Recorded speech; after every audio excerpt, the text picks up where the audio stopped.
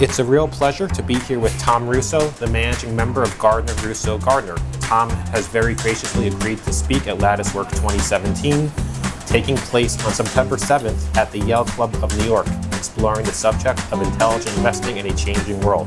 Tom, thank you for speaking at the conference, and also thanks for being here right now. It's my pleasure. It's truly an honor to be here with you, having an informal lunch together. Mr. Russo, you have been incredibly generous as a teacher. The MOI Global community is most grateful for the depth of knowledge and experience you've shared with us. By way of background, Mr. Russo joined Gardner Russo Gardner as a partner in 1989 and became the managing member of the firm in 2014, where he oversees over $10 billion of global value equity investments invested through Semper-Vic partnerships, as well as separately managed accounts. Tom's investment approach is focused on a small number of industries in which companies have historically proven to be able to generate sustainable amounts of net free cash flow. These industries typically have included food, beverage, tobacco, and advertising-supported media. This focused approach reflects Mr. Russo's training and discipline at the Sequoia Fund in New York, where he worked from 1984 to 1988, following graduation from Stanford University's MBA JD program in 1984. To broaden this otherwise narrow universe, Mr. Russo has over decades relied upon investments in companies in similar industries based outside of the United States. Indeed, Mr. Russo has had the foresight to recognize the benefits of international investing before many other investors did so. In the process, his clients, in some instances, have reaped superior investment rewards from these early moves. Mr. Russo, I'd love to please learn a bit more about Gardner Russo, Gardner's history, and your own personal journey. The firm has an origin that overlaps my own training and background, in that the man with whom I joined into partnership in 1989, Eugene Gardner, had trained in New York with Bill Ruane, the man with whom I trained decades later. Gene had worked with Bill at the firm Kidder Peabody. Then at some point, they went separate ways when Bill Ruane formed the Sequoia Fund, and Gene Gardner moved back to Lancaster, Pennsylvania to manage family money and to take on a handful of investment advisory accounts in the community.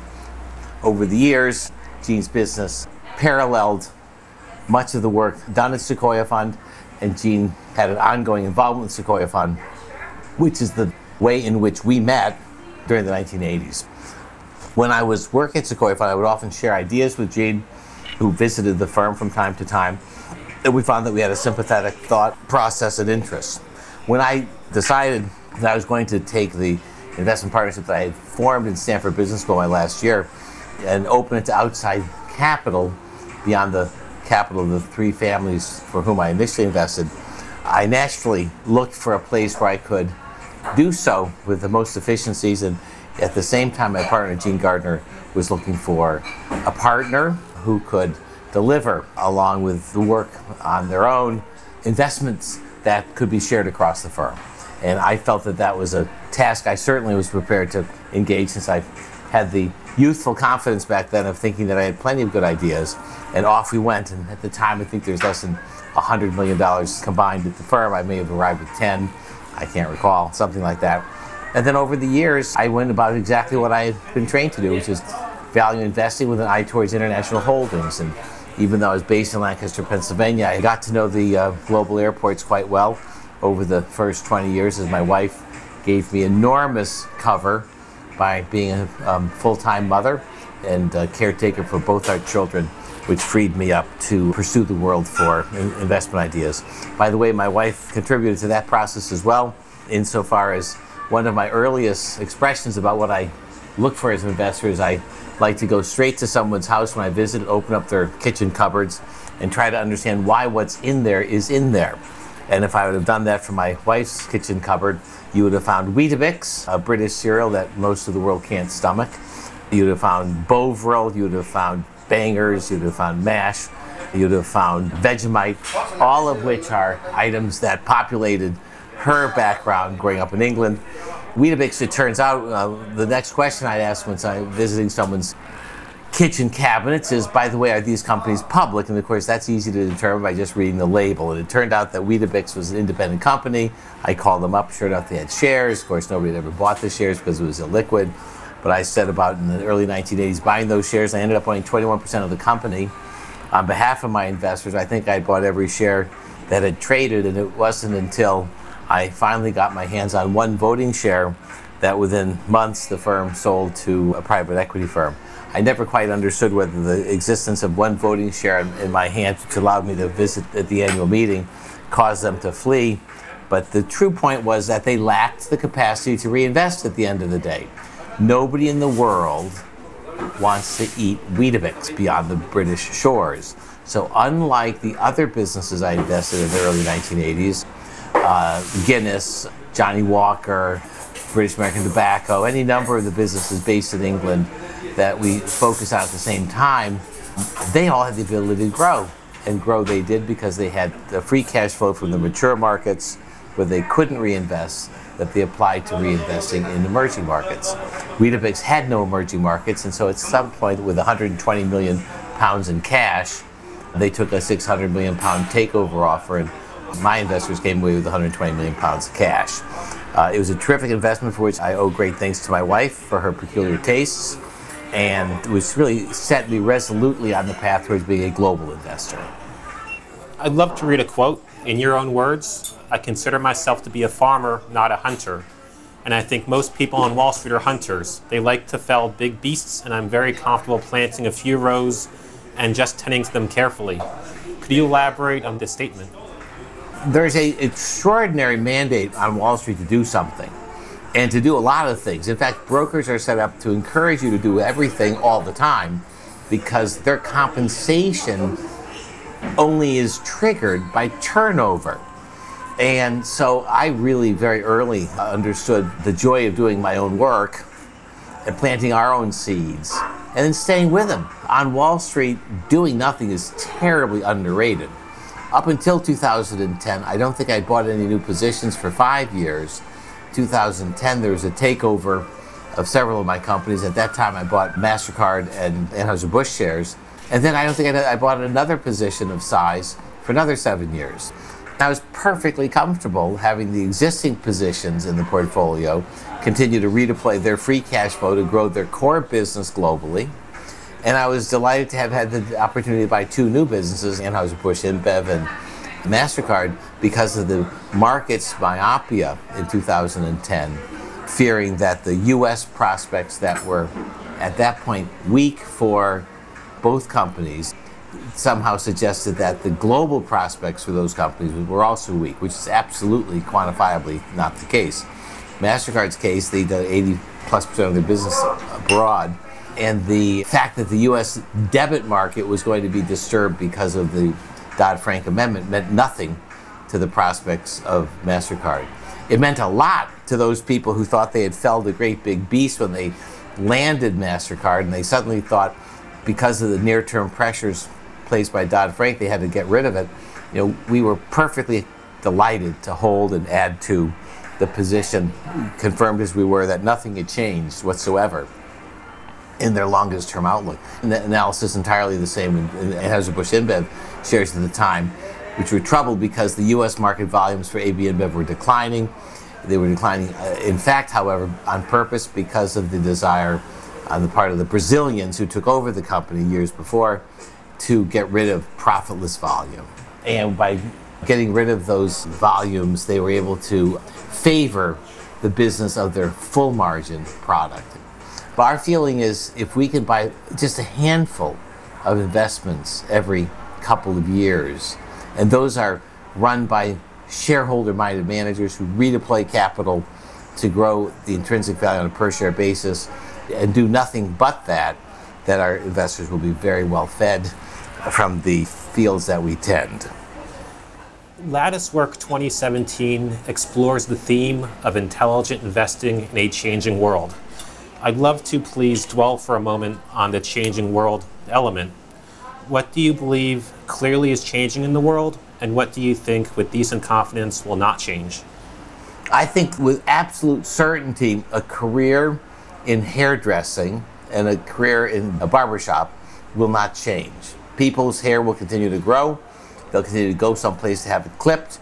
And if you were content with that as a profession, I think you'd be well served to lead a fairly relaxed life. Hair will grow.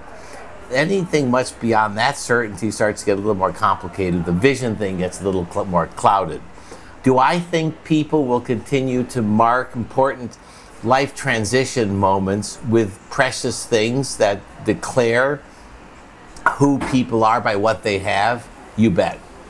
I think that started out with man in the cave when they first carved tips of their walking sticks or spears with expressions of art to show off one piece versus another to celebrate something. That's in the beast, and I think it'll continue. Whether it means the entire congregation of 40-year-old women will want to have Cartier's Love Collection as the only gift that they could possibly live with when they turn 40 or not is clearly subject to debate at the moment. We think that the brand and the identity of something as powerful as Cartier will continue to enjoy a consumer sensibility that there is no adequate substitute, which gives the manufacturer of such products steady demand and pricing power.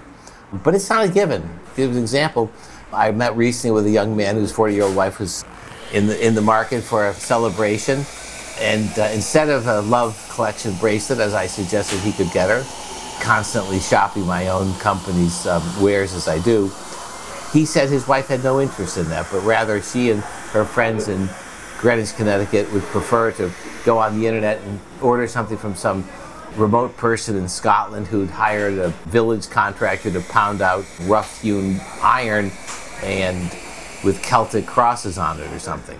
And exactly that's what they prefer, notwithstanding the fact that 4 generations before them had been perfectly content with nothing but the Cartier Love Collection. That's the power, that's the disruptive power of the internet, to give people ideas that can only be satisfied in new ways through new products, and then breaking that long-standing lock which we've so relied upon as we planted our fields over decades. You shared with us a fascinating insight at Wide Moat Investing Summit 2017. This is a direct quote. "The bulk of what we do is subject to a massive amount of pressure around the centrifugal force of younger consumers being far less brand loyal and new routes to market, such as those presented by Amazon, Alibaba, and open markets." Could you please elaborate how you think about the challenges and the opportunities posed by digital commerce and new behavioral patterns of younger consumers? There's been a couple of recent examples. I mean, there's so many different ways, but for one, Amazon, for instance, is trying to insert itself more deeply into consumer decision making using the things that they have in depth. One of them was consumer data about shopping habits, and the other is power as it relates to pressuring manufacturers of products for better deals, better terms. Amazon possesses both of those, and they have the natural language search device that learns about you as you use it. Turning your attention towards the box on your desk, and you say, "Order me some batteries," and to which he responds, "Yes, I will get you some, but I'm going to get you some Amazon batteries that are private label because they just won an award for the best batteries in town in Minnesota," or whatever it is, and by the way, they're cheaper than Duracell, and by the way, they're better than Duracell by a blind consumer's test. Now, suddenly, because you're locked into that trusted intermediary, you actually start to take those pitches. Now, there's an antitrust issue that's obviously embedded in that steering, but it's something that I think all manufacturers of branded products have to worry about, which is the power of retail to force a substitution simply by suggestion or by managing availabilities. But at the same time, if a company like Duracell, now owned by Berkshire, wants to stay listed, they have to rely entirely on innovation and on communication through advertising, on promotion, and all sorts of other devices to try to get around the grip that will be increasingly tightened upon them by Amazon. That's one example. You know, there are all sorts of examples in consumer products companies. Coffee is an example where the consumer has rotated from Starbucks to Pete's to Joe's to Phil's and to Blue Bottle to Stumptown. And each one of those enjoys a momentary relationship in the sun with younger consumers, and then the clouds settle in and they completely pack up their tent, move to another sunny sky, and they pick up a different brand. I actually think Facebook, the drive to project a sense of wonder about yourself is partly at the heart of the drive towards this need to constantly badge with a different item. In prior years, if you were a Budweiser drinker by the age you were 20, you're probably drinking Bud at the age of 50. It's most likely by the time you're 50, you'll be switched to Bud Light. But you're not going to go off and get raspberry flavored, cider with a, jasmine floral concoction. Just because it's new, you would not have pursued it.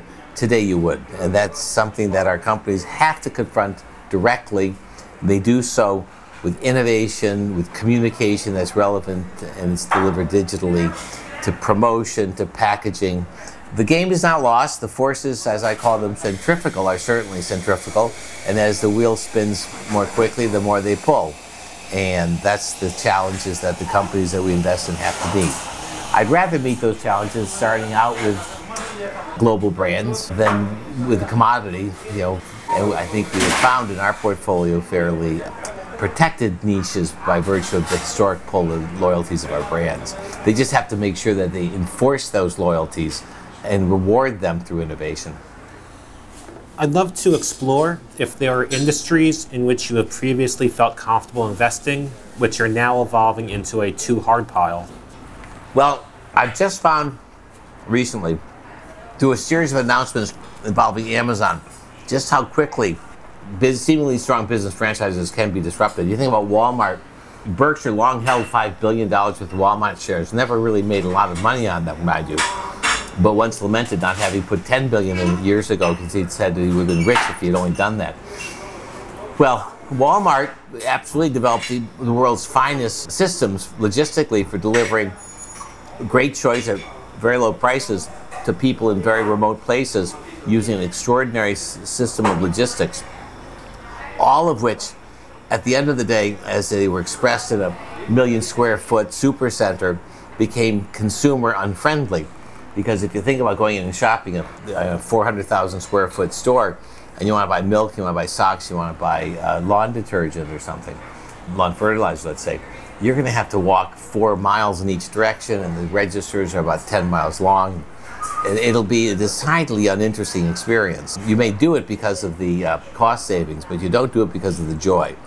And in-come new models, whether it's Aldi and Lidl, who have very small formats, or now it's Amazon site-based grocery pickup kiosk, or it's a full-stop Amazon bookstore, or a full-stop Amazon outlet for food, you're going to see formats that are less dictatorial to the consumer. So the huge format of Walmart allowed Walmart to channel people's shopping habits. However, it wasn't very customer friendly. And I think the internet allows for explorations into the way business is done that can end up delivering more consumer satisfaction. And that becomes extremely difficult for companies in traditional lines of business to compete against. Their route to market dominance no longer carries an advantage. I can give you an example of that was Nestle when they bought a business in China called Yinlu. Bought it because it was a brand that was extremely loyal to the decades of Chinese consumers who remembered how vital peanuts had been in the 1960s when the famine struck China. And so a drink Yinlu created called peanut milk shared in the glory of that memory and was one of the top-rated drinks in China that possessed a brand, a heritage, and a route-to-market advantage because they served the very smallest markets in the very remotest towns. And Nestle paid up for that business to get the access that came with that route-to-market coverage. Well, fast forward to about 4 years after they made that investment, it turns out that the smartphone had completely disrupted what they thought they bought. First of all, the smartphone allowed every young Chinese consumer to watch Beverly Hills 1.0021, whatever the number is. And as they watch it, they see that people are drinking all sorts of strange things, but nobody's drinking peanut milk by Yinlu. So they start to think, well, maybe life could be different. Let's just think about it. We don't ever want your consumers to engage in that let's just think about it routine. As Charlie Munger says at the annual meeting, you never want to give your customer an interest in looking elsewhere for satisfaction. And though Nestle didn't provide that, the consumer through smartphones were able to transport themselves and see that other worlds existed and other people drank other things than peanut milk. And so out went the brand association with the past, out went their interest. However, the company thought that they still possessed the secondary line of defense, which was the route to market. At that point, they realized that even that was frayed, because on the same smartphone that created the idea in the consumer's mind of a Western-style drink called Coca-Cola, let's say, that same smartphone had a button which you could press, and it's called Alibaba. And by pressing that button, they will bypass the traditional route to market and go straight to your home and deliver you a cold Coca-Cola. Well, defense number 2's just gone away, and so the disruption to that channel was complete. Nestle's investment was completely attacked and challenged by the presence of the smartphone and the disruptive nature that that smartphone had on customer preferences and the ability to get a return from the investment in the route to market, the exclusivity that they once owned. I'd love to explore the same question from the other direction. Have you found any industries that previously had limited sustainable competitive advantage become more compelling in recent years? It's a very good question. And, I would say the businesses that are able to take away layers of intermediaries. I think, for example, of female perfume cosmetics. For decades, the model depended upon the department store first floor saleswoman. And the random nature of whether a certain person happened to walk across the floor at a certain time when a certain salesman was promoting a certain line of products by L'Oreal had a very random nature to it. There's very little information. The extent to which you're going to learn anything, you're dependent upon a sales rep who may have been drunk the night before and had a fight with her boyfriend when she came into work. And to think that you as a manufacturer, owner of these powerful franchises that are the most powerful franchises in the world in some cases are fragrances, as Coco Chanel called this product category, hope in a bottle.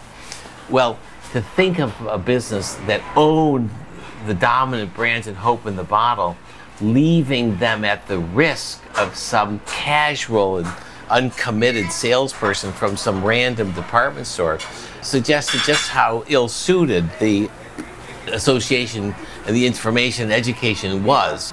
You think now of concentrations in Sephora or Ulta, and eventually the web-based services, inserting a much more thoughtful and a much more deliberate and appropriate data-based marketing pitch, and getting rid of the randomness of a layer that the department stores provided, and in fact causing the department stores just one added element of the world of hurt that they face generally. So I think that's sort of an example. I would think that there are other layers like that, where there were layers of service providers who don't add value and whose roles in life will be disintermediated fully by virtue of the challenges from more effective use of information. Just as in the cosmetics field, I think you'll see an enhanced marketing pitch based on the power of information. I'd love to unpack another quote you shared with us at Wide Moat Investing Summit 2017. The tendency for moats to fill and narrow is accelerated because of the ease at which challenger brands come about. Yeah. How might a long-term oriented investor begin to navigate this threat? The prior question of businesses where you're seeing a benefit, I was reminded of one called Bonobos, which is a full line, kind of narrow, concentrated in its offering, but a full range of contemporary clothes. And they have 1 or 2 stores in New York City where you get to go and feel the fabric and look at the colors and kind of place them on or around you to sample how you feel in them. But they have no inventory. They have display, and anything that you want to get arrives at your doorstep the next morning. It's now owned by Walmart because they thought that this would be a way to kind of gain knowledge, industry depth in the world of e-commerce. But it's e-commerce with an omni-channel spin. And the challenger brands, as I said, there's absolutely no way that those Scottish-based ironmongers would have found my friend's wife in Greenwich on her 40th birthday with a chance to put on a piece of heavy iron on her wrist rather than a lovely gold love bracelet by Cartier, they would have never met. There's absolutely no way that they'd have met each other. And so, it is the ability to go beyond the local market barriers that is offered by the internet, by getting information out, and then by creating the capacities to do fast fulfillment delivery, instant gratification. We had spoken a bit earlier today about segment level analysis Yes. and a good co, bad co concept. I'd love to learn a bit more from your perspective on this topic. Well, you had mentioned earlier a business that profited you immensely because it had 80% of the business was in an industry that typically warranted 4 times revenues as a measure of valuation. And the company in which this division played 80% of its role was in another industry, and it had a multiple of 4/10 of one multiple times. So 80% of the business was worth 4 times revenues, 20% of the business was worth 0.4 times revenues, and the businesses over time highlighted the specific values in each, and the market moved the 80% up towards the deserved 4 times revenue. As a result, the potential for a 10-fold improvement is embedded in an investment like that. You have to study those segment level results and then try to see within those how far the analysis can take you. Companies are often loath to be overly specific about segment level details. They sort of follow the SEC guidelines to a minimum, but it's where all the fun arises. I think of Cartier again, Richemont, which has a dozen famous trademarks and ateliers and all the rest, but they have one which is sort of Cartier's business, and they show it as part of an operating segment line. And what they show below it at some point is fashion jewelry. And that's the really interesting one, because Cartier has stumbled with its watch business, just like the rest of the watch industry has stumbled. And the Cartier overall results have been fine, but they've also themselves not been particularly robust. But when you get down to the fine jewelry category, now you're looking at a business that doubled in 5 years to 4.4 billion from 2.2 billion, something like that, order of magnitude. Now, the beauty about the luxury jewelry business is that that business grows globally at 5 to 10% a year, because there are more occasions to celebrate, more people coming of age, whatever the reasons, more people wanting to show off their wealth. And they do so increasingly through jewelry, luxury jewelry. The branded component of luxury jewelry has up until recently only been 10%, and that's when I first invested in Richemont. It was sort of 10%, now it's up to 20%. Jewelry's growing, branded jewelry within jewelry is growing, and a company like Richemont has the ability to invest up front to position itself well for that growth.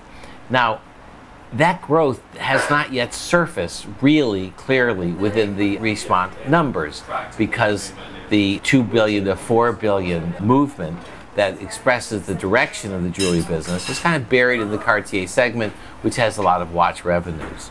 And so what I love to look for are businesses where you have a segment that has the opportunity to grow virally. And I often tell my colleagues that I'm looking for a Rubik's Cube. And if you take a Rubik's Cube and you think about how it would be quadrants that are all equally cube size, and then you take that existing cube and take 2 or 3 of those specific small components and let them grow virally, you will see that cube become deformed over time, and that delightfully disformed, because each one of those cubes that grows virally, well outpacing the original, the growth of the standard components of such a Rubik's Cube, at enormous value. The goal is to find those subsidiaries, those divisions, and feed them with all the money in the world so they have all the nourishment to grow virally. I think in the case of Richemont, you'd have on different faces of that Rubik's Cube, you might have one called jewelry, and then you have the brands Van Cleef, Cartier, then on the other face you might have the watches, and you have the same brand by design, and then you have leather goods. And in each case, you have geographies. Leather goods, the geography is global. Then you have the channel. Well, it's primarily duty free. And you have all those components, and what our job is to find out, before it's obvious in hindsight, which one of those is prepared to receive capital infusions profitably and to grow virally. And in the case of Richemont, I would argue that the power of the jewelry growth has been obfuscated by how the segments are considered, but it's now becoming big enough that it's now separately reported, and I would say it has the capacity to grow very sharply. In the time that we have left, I'd love to understand and explore why you agreed to speak at Latticework 2017. What is motivating you to share your wisdom, and what could we as a community offer you that could be value add? Well, I would say that's absolutely as simple as the fact that when I was a 25-year-old business student at Stanford Business School, Warren Buffett came to our class, and this is a long time ago, and spoke without reward to his friend's students, his friend being Professor Jack McDonald, who was really seminal in the value investment community on the West Coast, and in fact all around the country and the world, as one of those rare professors who understood all that modern portfolio theory and finance offers and realized that despite what it purports to offer, doesn't explain the forces that really drive long-term tax-efficient investment results. And Professor McDonald understood it. One of his guest lecturers was Warren Buffett. I suspect he was worth a couple $100 million when he spoke, but he spoke to us and left all of the people in that class with a particular mindset towards the virtues of pursuing a buy and hold thoughtful investment mindset. And then I vowed that if I had an opportunity at some point that I would act similarly and offer what I've learned along the way, as did he. At the same time, ironically, at Stanford, I was in the law school and the business school, and Charlie Munger came to the law school, and we met early days, and I told him I was going to work for Bill Ruane. He said, "You're the luckiest man in the world, because it's so much more interesting to invest than it is to bill lawyerly hours." And he did say, "However, I warn you against one thing." And I said to him, "What was that?" So I had pulled him aside after he came out of a dean's circle meeting with the law school dean. And I said, "What's the downside?" He said, "Well, because if you love the business, you're no good at it, you'll be spoiled for life. Because you won't find anything nearly so interesting as trying to invest." He said, "However," he said, "make sure you don't end up like Russell Sage." For some reason, Charlie Munger holds Russell Sage in the highest circle of Dante's hell, because the only thing he did was traded receipts of paper effectively, and he traded his way into a fortune and did nothing. And Charlie said, make sure that you overcome that Russell Sage-itis, because it is the most interesting business in the world. If you let yourself run free, you'll do nothing but want to buy and sell companies and shares of companies. He said, so make sure you reserve time to give something back.